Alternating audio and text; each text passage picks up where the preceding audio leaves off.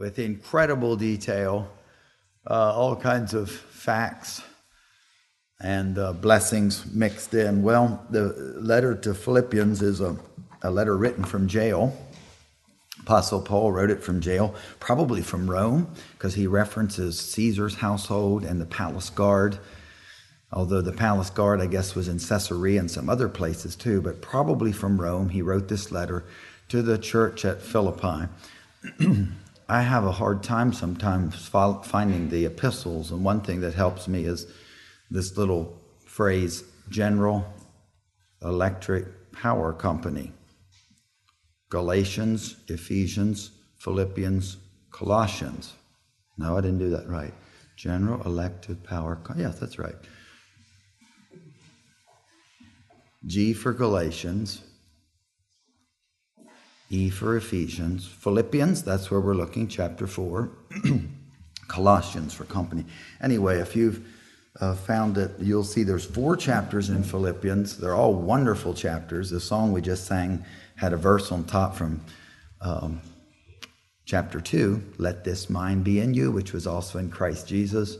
Isaac Watts wrote the song we just sang. I don't remember singing it before, but it was a great song praying that God would please help us be like Jesus, have the mind of Jesus, a mind of prayer, a mind of surrender to God's will. This message I've entitled The Secret of Contentment. And we're going to try to look at 3 questions. First, what is contentment? Second, what is the secret of contentment? And I have that here on this rock. It's written on this desk paper holder. A number of years ago, I got a particular Bible verse written on this gift. I had like 3 gifts all at Christmas from 3 different people, all with the same verse.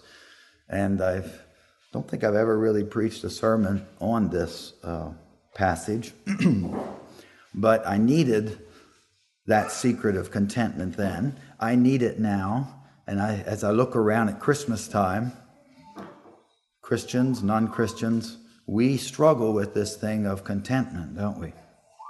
And the advertisers have all kinds of advertisements coming that if you really want to be happy, if you really want to be content, then you need this. And you need it now, before midnight. This offer will go away. So you've seen these kind of advertisements. So the message today is the secret of contentment in verse 11 and in verse 12. Apostle Paul said, I have learned to be content. In verse 11 and then verse 12, I have learned the secret of being content. So we're going to look at the definition of contentment. We're going to look at the secret. What is the secret of contentment? And then we're going to look at this. This may be the main part of our message, the learning of contentment. How can we learn contentment? How did Apostle Paul learn contentment? How can we learn contentment? Because when he got saved on the Damascus Road, he didn't learn contentment right then. It was a lifelong process.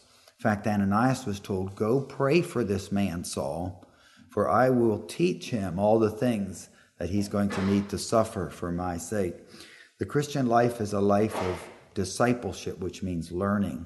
And one of the things we need to learn is contentment. And I'm still very much in the early phases of learning it. But studying this scripture and studying Paul's life has helped me some. And I think it will help each of us learn contentment. Well, if you found Philippians 4, go ahead and stand. And I'm going to read it in the New International Version. Philippians chapter 4. We're going to mainly be looking at verses 11, 12, and 13. But just for the context, I'll read the whole chapter. Therefore, my brothers and sisters, you whom I love and long for, my joy and crown, stand firm in the Lord in this way, dear friends. I plead with Euodia and I plead with Syntyche to be of the same mind in the Lord. Yes, and I ask you, my true companion, help these women, since they have contended at my side in the cause of the gospel, along with Clement and the rest of my co-workers, whose names are in the book of life. Rejoice in the Lord always. I will say it again, rejoice. Let your gentleness be evident to all. The Lord is near. Do not be anxious about anything, but in every situation, by prayer and petition, with thanksgiving, present your requests to God. And the peace of God, which transcends all understanding, will guard your hearts and your minds in Christ Jesus. Finally, brothers and sisters, whatever is true, whatever is noble, whatever is right, whatever is pure, whatever is lovely, whatever is admirable, if anything is excellent or praiseworthy, think about these things. Whatever you have learned or received or heard from me or seen in me, put it into practice, and the God of peace will be with you. I rejoice greatly in the Lord that at last you renewed your concern for me. Indeed, you were concerned, but you had no opportunity to show it. I am not saying this because I am in need, for I have learned to be content, whatever the circumstances. I know what it is to be in need, and I know what it is to have plenty. I have learned the secret of being content in any and every situation, whether well-fed or hungry, whether living in plenty or in want. I can do all this through him, Jesus Christ, who gives me strength. Yet it was good of you to share in my troubles. Moreover, as you Philippians know, in the early days of your acquaintance with the gospel, when I set out from Macedonia, not one church shared with me in the matter of giving and receiving, except you only. For even when I was in Thessalonica, you sent me aid more than once when I was in need. Not that I desired your gifts. What I desire is that more be credited to your account. I have received full payment and have more than enough. I am amply supplied now that I have received from Epaphroditus the gifts you sent.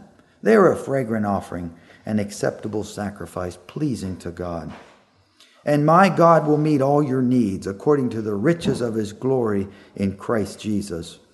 To our God and Father be glory forever and ever. Amen. Greet all God's people in Christ Jesus. The brothers and sisters who are with me send greetings. All God's people here send you greetings, especially those who belong to Caesar's household. The grace of the Lord Jesus Christ be with your spirit. Amen. Father in heaven, we thank you for your word. We thank you that we have the Lord Jesus interceding for us. We thank you that he hasn't left us without help here on earth. He's given us the Holy Spirit. And we pray that the Holy Spirit would make these scriptures alive in our minds and in our lives. I pray that we, along with the Apostle Paul, would learn the secret of rejoicing in every situation, the secret of contentment. So bless us together in Jesus' name. Amen. You may be seated.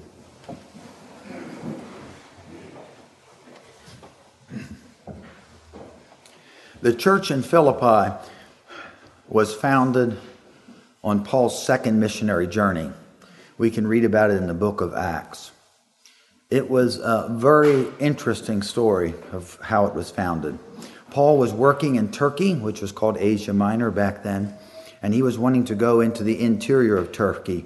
But for some reason, the Holy Spirit, in some way, we're not sure how, told him, no, your team should not go that way. So he was a bit puzzled until he had a vision.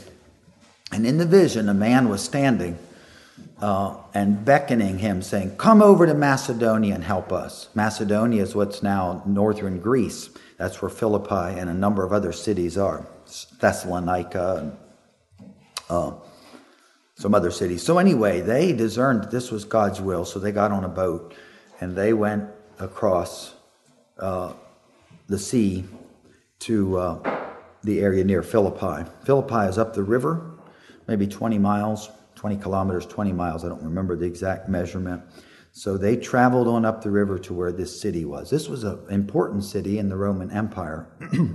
It was named after King Philip. He was the father of Alexander the Great. It had been captured by different people through the centuries. And so I think it was maybe 150 years before Christ when King Philip had captured it and named it after himself, Philippi. So along the river, in the book of Acts we read that Paul met some women who were praying. That seemed to be the first stop that he had, the first witnessing that's recorded. And one of the ladies there was named Lydia, and she received the gospel, received the team into her home, and the church was started there in her house. Then, unfortunately, Paul and his companion Silas got thrown into jail. They were beaten, and there was a song service at midnight. We love this story, don't we? And out of that song service came a big surprise, an earthquake. The chains somehow of all the prisoners were shaken loose. I'm not sure if it was that they still had them on their arms and they were shaken loose from the wall, but somehow this earthquake shook the fetters loose. And the jailer was ready to commit suicide because he saw these people were going to escape. And he had his sword out and he was going to, I guess, cut his neck or his wrist, it doesn't say. I don't need to get into those details. But thankfully, a voice rang out through the prison, and it was Paul's voice. "Do yourself no harm. We are all here." And so the jailer took Paul and Silas home. He washed their wounds because they had been beaten, and he and his household received the good news of salvation. This church was the only church we just read that shared in Paul's missionary journeys. Again and again, they would send offerings, support to help him. And even now, as he's in prison a number of years later, they sent Epaphroditus, a guest from their church, with gifts. That's in verse 18. He said, "We have more than enough thanks to your gifts. We are so thankful." So this letter really was written, at least partly, to thank the Philippian church for their generosity and for their kindness. But in the midst of this chapter, there's some verses about how he has discovered contentment. I read this from Ken Miller. He's in prison. He's a pastor. Most of you know about him. He's a pastor who's in prison for doing the right thing, trying to help people. He's in Petersburg, Virginia, in the federal prison. This was published December 4th, 2016, from Kenneth Miller. "Peace and blessings to each of you from Jesus Christ our Lord. It feels like a long time since I've seen most of you. It's been over 8 months now. I miss you all today, more than usual for some reason. But strangely, I'm content to be here. This is where God has me for now, and I'm learning to be okay with it. God has been exceptionally good to me the last while. That very difficult trip to Buffalo is fading into the past. I think it was 40-some days. He was hauled from place to place into court where they were wanting him to testify against some other Christians who were involved in helping a lady and her daughter get to Central America. Anyway, I think he felt he couldn't witness against these people, and so there was the possibility that he may have longer than 27 months on his sentence. But anyway, that difficult trip to Buffalo is fading into the past. My dear mother is with the Lord. While he was at Buffalo, his mother died. I'm sad whenever I think about going back to the house and not seeing her there. But I have to say, heaven is more attractive now, and that's good." What a positive letter this month from Petersburg. So Paul's writing his letter. He doesn't know what's ahead of him. This may have been his last imprisonment before he was beheaded. We don't know that, but he said, "I have learned the secret of contentment." I have learned to be content. Well, what is contentment? That's our first question. In the regular dictionary I read, contentment is a state of happiness and satisfaction. The Strong's Bible Concordance had a short definition. It said self-sufficiency or satisfied. Now, many people are spending money trying to find the secret of contentment. How can I take care of myself? How can I be satisfied? How can I be happy? Is the secret of contentment having the right stuff? That's what the advertisers are saying, aren't they? The right toys, the right gift. Will you really be happy if you have the right Christmas gift? we try to find contentment in things, in new wheels.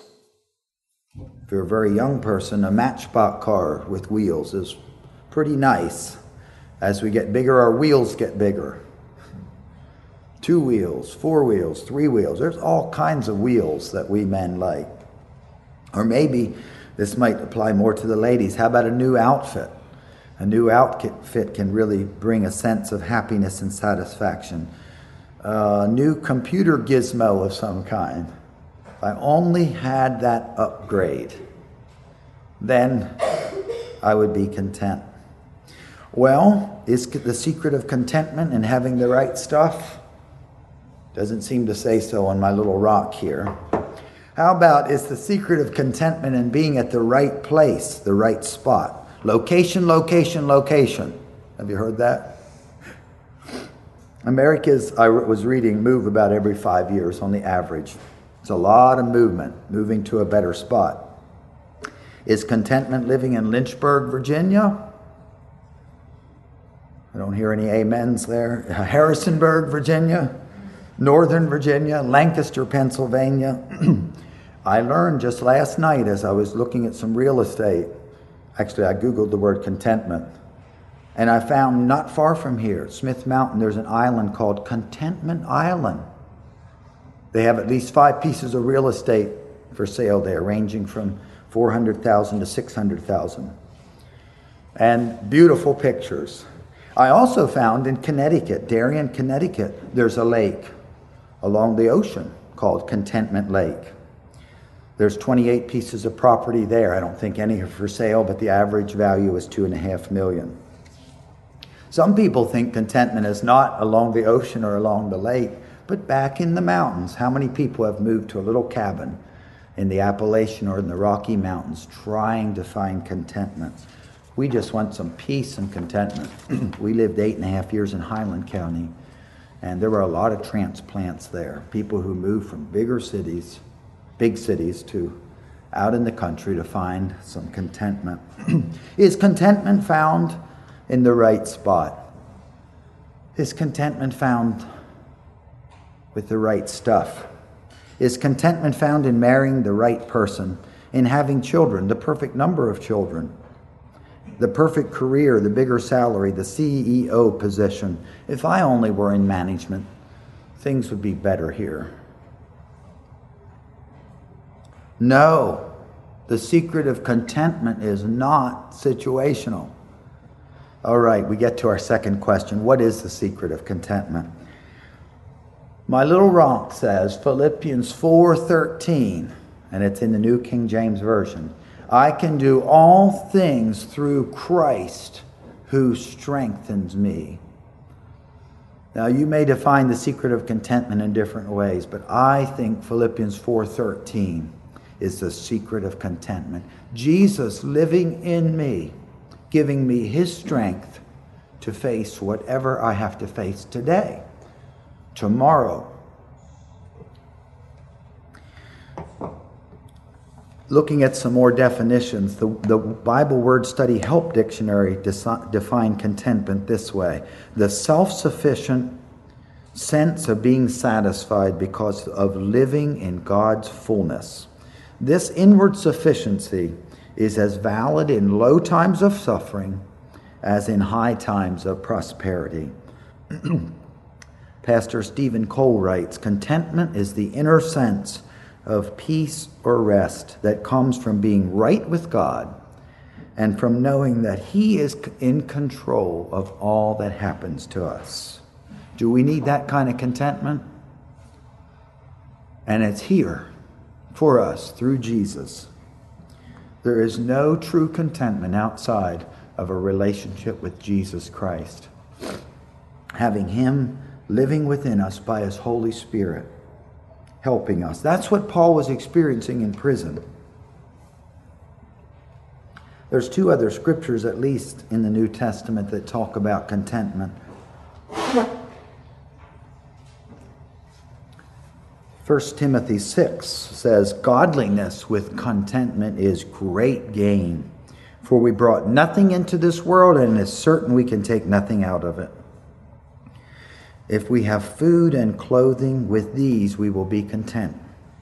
But those who desire to be rich fall into temptation and a snare, and into many senseless and harmful desires that plunge people into ruin and destruction. That sounds like 2 Peter 2, doesn't it? Greed, covetousness. That's the opposite of contentment. Paul writes on to Timothy, 1 Timothy 6:10, "For the love of money is a root of all kinds of evil. It is through this craving that many have wandered away from the faith and pierced themselves with many sorrows." Paul also wrote in 2 Corinthians 9:6 and 9:8. This is a passage about the Corinthians were generous at giving to others. He said, "And God is able to make all grace abound toward you, that you, having all sufficiency," which also could be translated contentment, "having all contentment in all things, may abound to every good work." So verse 13, Paul says, "I can do all things through Christ who strengthens me." In the easy-to-read version, verse 13 says, "Christ is the one who gives me the strength I need to do whatever I must do." And in the Amplified, I'm going to actually read 11, 12, and 13 in the Amplified. These are kind of the text verses. Now the Amplified tries to take those Greek words and make them louder. Oh, we think of amplification with the sound system. Could you please amplify that a little more where I can hear you? Are you hearing my voice today? 3 days ago, I didn't have much of a voice, so I was praying, Lord, I'm going to be content, even if I need a whisper. But I also thought about a lot of other people who could give a message here at church. And I thought, well, should I talk to them? Or So anyway, you clear your throat for me as we keep going along here. My voice, I'm happy to say, is much better than it was. So amplification, where was I? The Amplified Bible. Listen to this. Verse 11 through 13, Paul writes, "Not that I speak from any personal need, for I have learned to be content and self-sufficient through Christ, satisfied to the point where I am not disturbed or uneasy, regardless of my circumstances.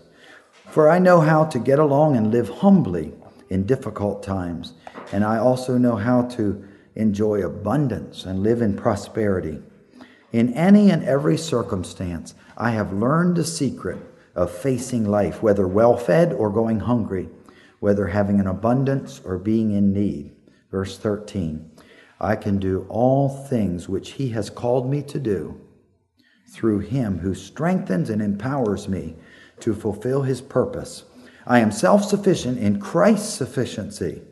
I like that. I am self-sufficient in Christ's sufficiency.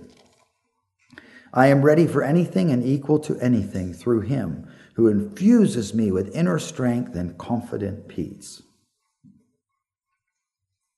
The secular world says, change your circumstances and you'll be content. But Jesus says, "Come unto me and I will give you rest." Johnny Erickson Tada, at the age of 17, dove into some shallow water and broke her neck. She's been in a wheelchair ever since, almost 50 years now. She writes, "Gaining contentment means equalizing your desires and your circumstances."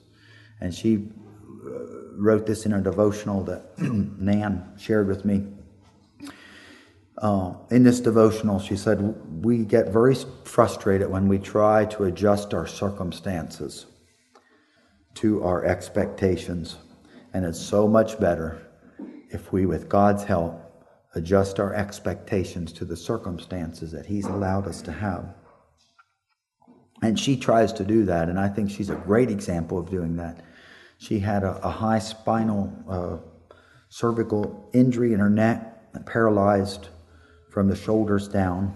She's what's called quadriplegia, meaning all 4 of her limbs really don't work, and she has to depend on others to help her. But she has written many books, she sings, she ministers to others out of her wheelchair. And that's a great example for us. No one here came in a wheelchair, did we? But we come with needs, and we come with circumstances. We come with situations that we don't like and we wish we could change. And we can learn from Paul. We can learn from Johnny Erickson Tada and others who have found a way to praise God in their circumstances.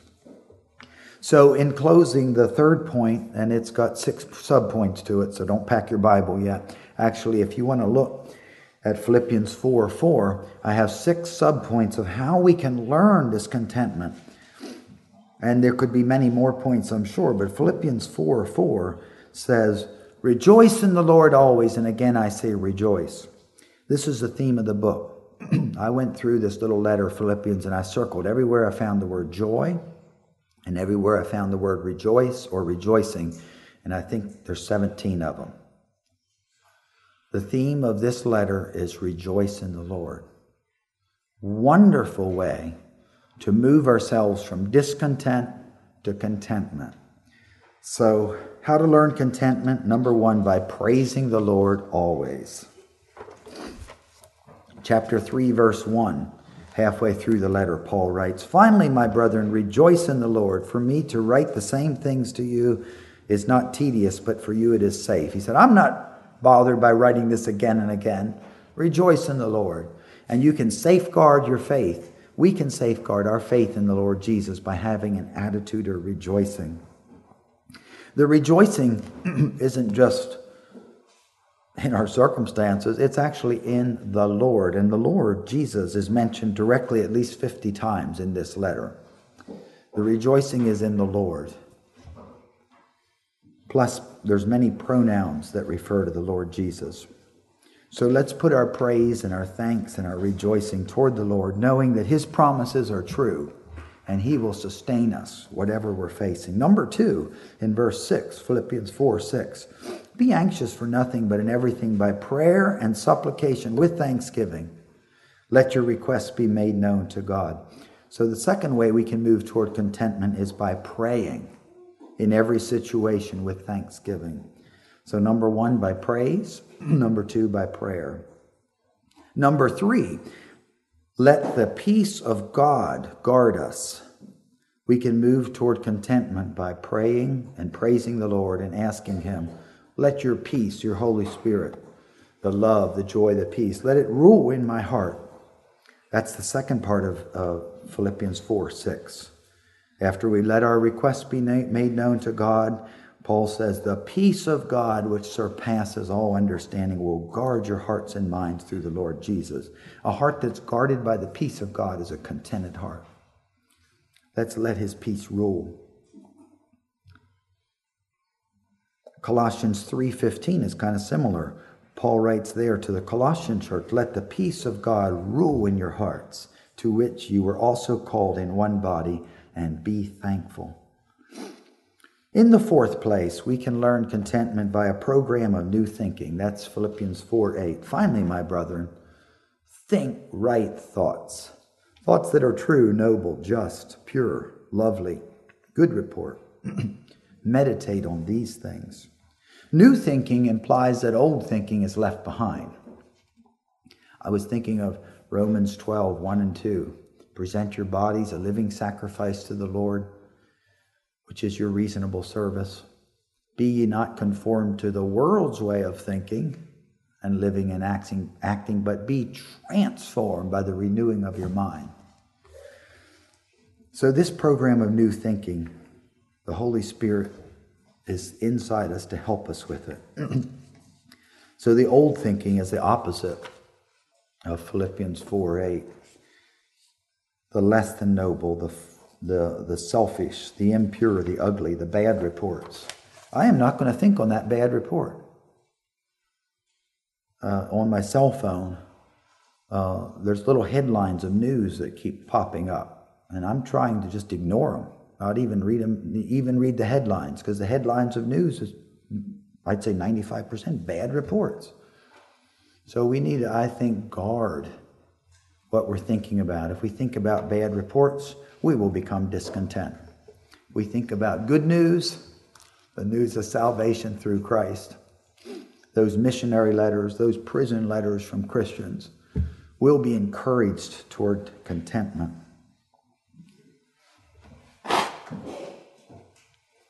In the previous chapter, Philippians 3, Paul says, I'm forgetting those things which are behind.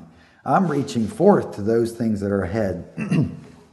So some of the thoughts from our past, with God's help, we need to forget. We need to not dwell on them. The late Adrian Rogers said we should forget our glory, our guilt, and our grudges. Paul had listed in chapter 3 how he had a pedigree that was amazing from birth and throughout all his accomplishments. And he said, those things that could be counted for gain, I'm counting loss for Christ. Loss compared to knowing Jesus. So we need to leave whatever good we think has happened in the past. We need to leave it behind, take it to Jesus, give him the glory, and not dwell on it. And how about our guilt, our sins? They can really drag me down as I think about past mistakes. How can we forget those? We can forget them, in a sense, by taking them to Jesus and letting his blood forgive and not dwelling on them, accepting his forgiveness. And how about grudges? Those are memories of wrongs done to us. We all have that. We can take them to Jesus. Ask him to help us forgive. Ephesians 4:32, be kind and compassionate to one another, forgiving one another, just as in Christ God forgave you. Well, in verse 9, there's another way we can move toward contentment, and that has to do with the people we're hanging out with. If you want to become discontent, hang around people that are whining and complaining and moaning and unhappy. Every workplace seems to have these kind of people. Paul says in Philippians 4:9, if you're still there, the things which you have learned and received and heard and saw in me, these do, and the God of peace will be with you. So I wrote, we can learn contentment by patterning after godly examples.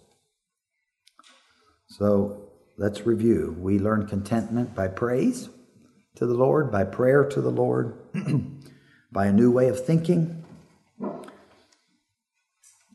and by patterning after godly examples. The Philippian church had trouble, just like every church has trouble. In fact, did you notice Euodias and Syntyche in verse 2? They weren't getting along. Maybe these two ladies were on the food committee. I don't know. But there's all different ways to do things. And so what Paul told the people to do is help these ladies. Help them. Don't beat them down. Don't criticize them. He didn't really go into detail how to help, but maybe they were struggling because the rest of the church wasn't helping with the food committee. And I must say that Lee and Mary and Nan, who are the other members of the food committee, are wonderful to work with. So far this year, we have not had any arguments, and we praise the Lord for that. But we also encourage you, help us and continue to help us when you see needs that come your way. We thank you for that. But these two people weren't getting along. And Paul named them.